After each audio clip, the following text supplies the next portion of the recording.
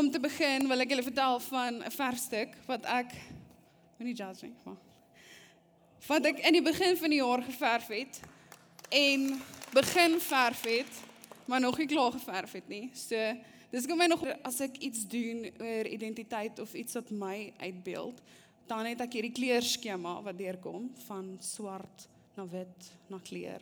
En dat het ek ook gedoen toe ek soos op universiteit was in my 4de jaar, en dit was 'n bitter moeilike jaar vir my. Ek dink al wat my deurgetrek het, is letterlik my ma se gebede. So, die belofte van hierdie kruis was, dat dit is 'n moeilike tyd, en dat ek daardeur sal kom, en dat ek daardeur sal kom met kleurvolle klere, en dat dit my stoutste verwagtinge sou oortref. En dit was so. My uitslae was amazing geweest. So, om terug te kom by daai verfstuk. Die Here het net soveel keer 'n donker deel kom vat, dit skoon kom was, en volle kleur kom insit. En dis wat ek wil deel. So, dis my passie, en as ek 'n verfstuk begin verf, dan is dit gewoonlik soos, ek het 8 stappe neergeskryf, daar's 'n paar emosionele ineenstortingkies en so wat ek uitgelaat het. Maar, so, die eerste deel van 'n verfstuk is gewoonlik die beplanning en voorbereiding. En dis waar jy jou ideale droom oor wat jy gaan verf. Jy kry gewoonlik inspirasie, jy begin uitteken, en jy weet presies wat jy gaan doen. Dan kom die eerste laag. Alles gaan nog goed hierso, soos niks gaan al verkeerd nie, want jy begin baie lig. Dan kom die tweede laag. Hier's waar ek gewoonlik begin kontras insit in my verfstuk, en hier kan baie verkeerd gaan. So, dan kom ek by die volgende stap, of ineenstortingkie, amper opgee, want alles is 'n flop, so jy wil letterlik die ding vat en in die asblik gooi, en dan dink jy, ek het al so baie ure ingesit, ek gaan dit probeer red. So, dan hardloop jy 20 keer vorentoe en agtertoe, om die klein details te verander. Ek het dit letterlik al gesien, dis nie net ek wat dit doen nie, Mieke doen dit ook. So, jy maak so. Dit lyk nog nie reg nie. En jy hou aan dit doen, totdat al die klein details verander is, en niemand gaan eers agterkom wat het jy verander nie. Dan probeer jy foute inblend. So hier raak jy kreatief, want jy moet goedjies byverf en goed toeverf. So die onderste deel was totale gemors, want ek het die hele tyd gemors daar terwyl ek geverf het. So het ek net kreatiewe vryheid gebruik en dit so gemaak. En dan 'n stap vir my is, daarna dat die verfstuk klaar is, staan hy daar en jy verander nog steeds goed. Ek is nog steeds in daai fase van die begin van die jaar af, want hy is nog op sy bord. So, daar's 2 dele in hierdie proses wat vir my uitgestaan het toe ek hierdie preek begin voorberei het. En dis die amper opgee, want alles voel soos 'n flop, en die wanneer is 'n klaar deel. So, amper opgee, want alles voel soos 'n flop. Hierdie stap is net na die tweede laag, so dis waar die kontras en die klere begin insit, die donkerder klere. En soms kan mens vasgevang voel, of frustreerd voel, omdat die klere nie regtig doen wat jy wil hê nie. En alles net begin donker maak. En so begin hierdie swart dele jou dalk insluk, net soos die lewe soms te doen. En ons fokus so baie op die swart kolle, dat ons nie sien wat die Here vir ons wil doen nie, wat die Here se groter prentjie vir ons is nie. In Korintiërs 2 kom herinner God ons, dat ons nie moet opgee nie.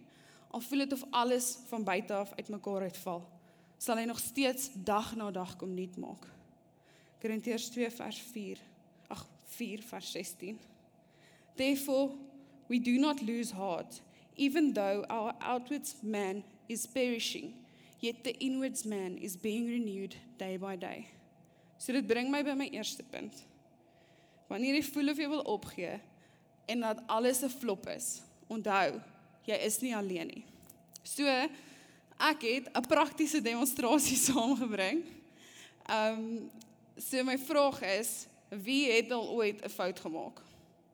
'n fout wat jy voel, jy kan nie kan verander nie, 'n klein fout, 'n groot fout. Okay? Ek hoor 2 volunteers om julle 'n groot fout op hierdie canvas te kom verf. Jy mag 'n klein fout verf. So, enigiemand wat my wil help?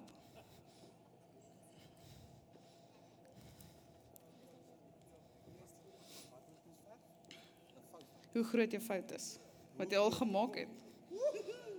Jy kan 'n kleintjie kies, so. Ek kort 'n groter canvas. Hoe groot my fout was? Ja, Maar jy moet nou oor. jy mag hier hele in toe verf. Mag ek nie? Nee.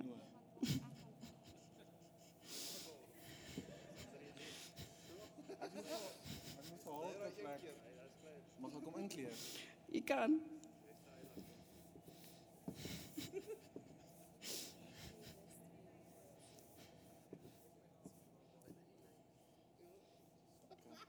Dis abstrak.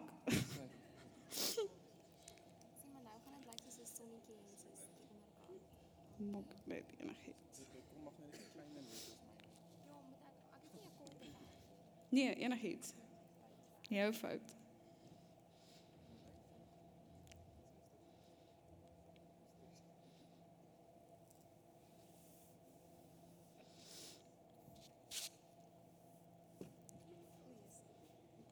Dis is jou paart en dan kom nog iets te doen. Dankie. Okay, so ek gaan sommer nog 'n paar klein foute byverf, want ons almal het hulle, die wat opstek teen jou. So word 'n mooi wit canvas vol swart merke.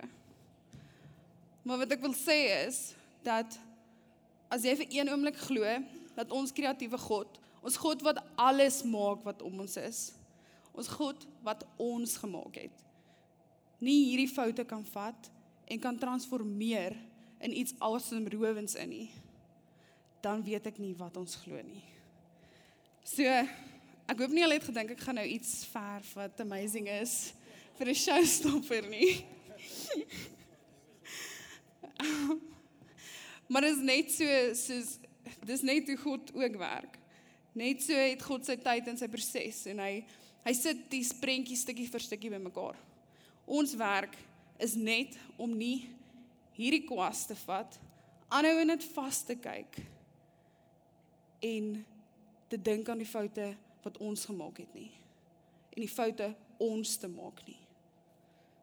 Die realiteit is, jy kan nie die eindresultaat sien as jy nog nie eers jou swart kwas neergesit het nie. Okay. Ja, jy is stil. Begin om die donker dele in te sit. En ek het ook frustreerd geraak. So in moeilike tye, wanneer ons foute maak en wanneer ons die swart dele sien, vergeet ons dat ons nie alleen is nie. Ons is nie alleen nie, want God is met ons. En ons is ook nie alleen nie, want almal om ons het swart kolle op hulle canvas. Tot die groot name in die Bybel het swart kolle gehad. Moses het iemand doodgemaak.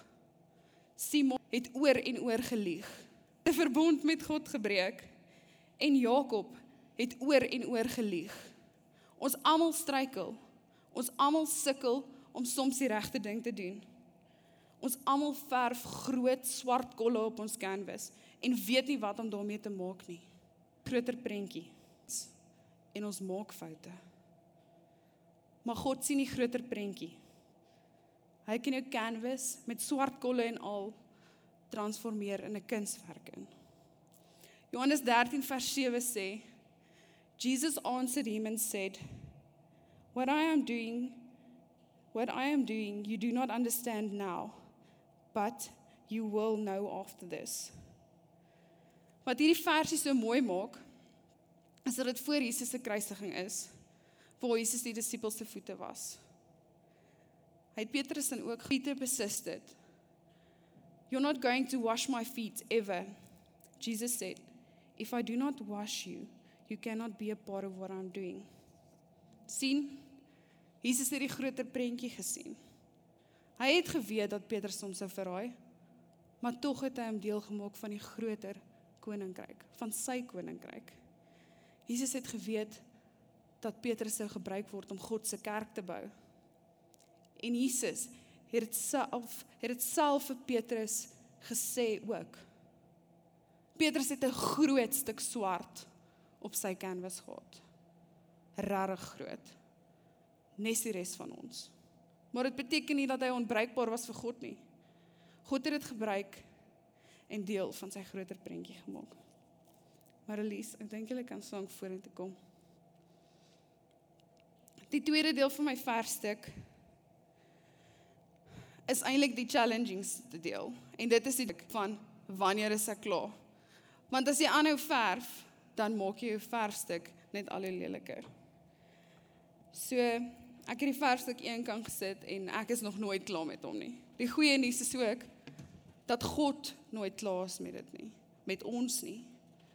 En dit bring my by my tweede punt. God is nooit klaar nie.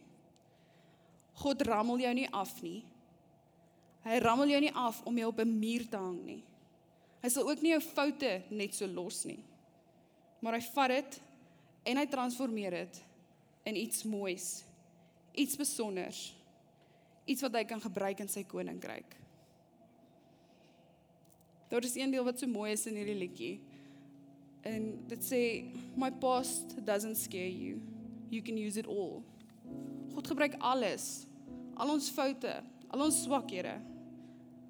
En hy maak ons deel van sy. And we know that all, Romeine 8 vers 28 sê, and we know that all things work together for good, to those who love God, to those who are called according to his purpose. So, al lyk jou canvas nou soos 'n gemors.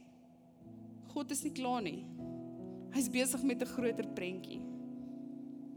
If it's not beautiful, you're not done with me, God. Mag ons dit elkeen in gedagte hou.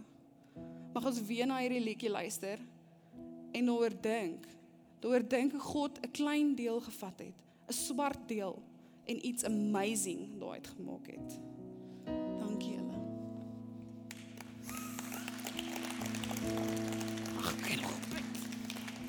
If it's not beautiful, you're not done with me yet.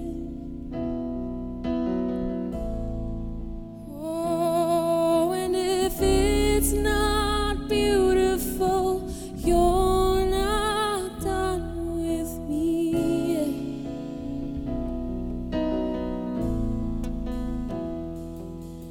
If it's not beautiful, you're not done with me yet. Oh, if it's not beautiful, you're not done with me yet. When I doubted, and when I doubted, Lord, remind me I'm wonderful.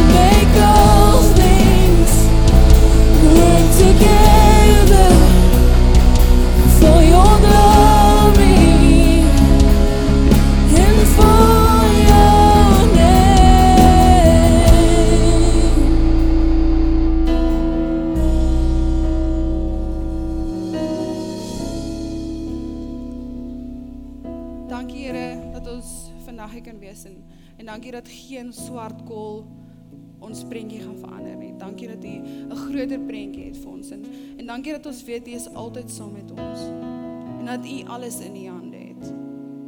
Dankie dat ons weet dat alles ten goeie sal meewerk. In Jesus naam alleen. Amen.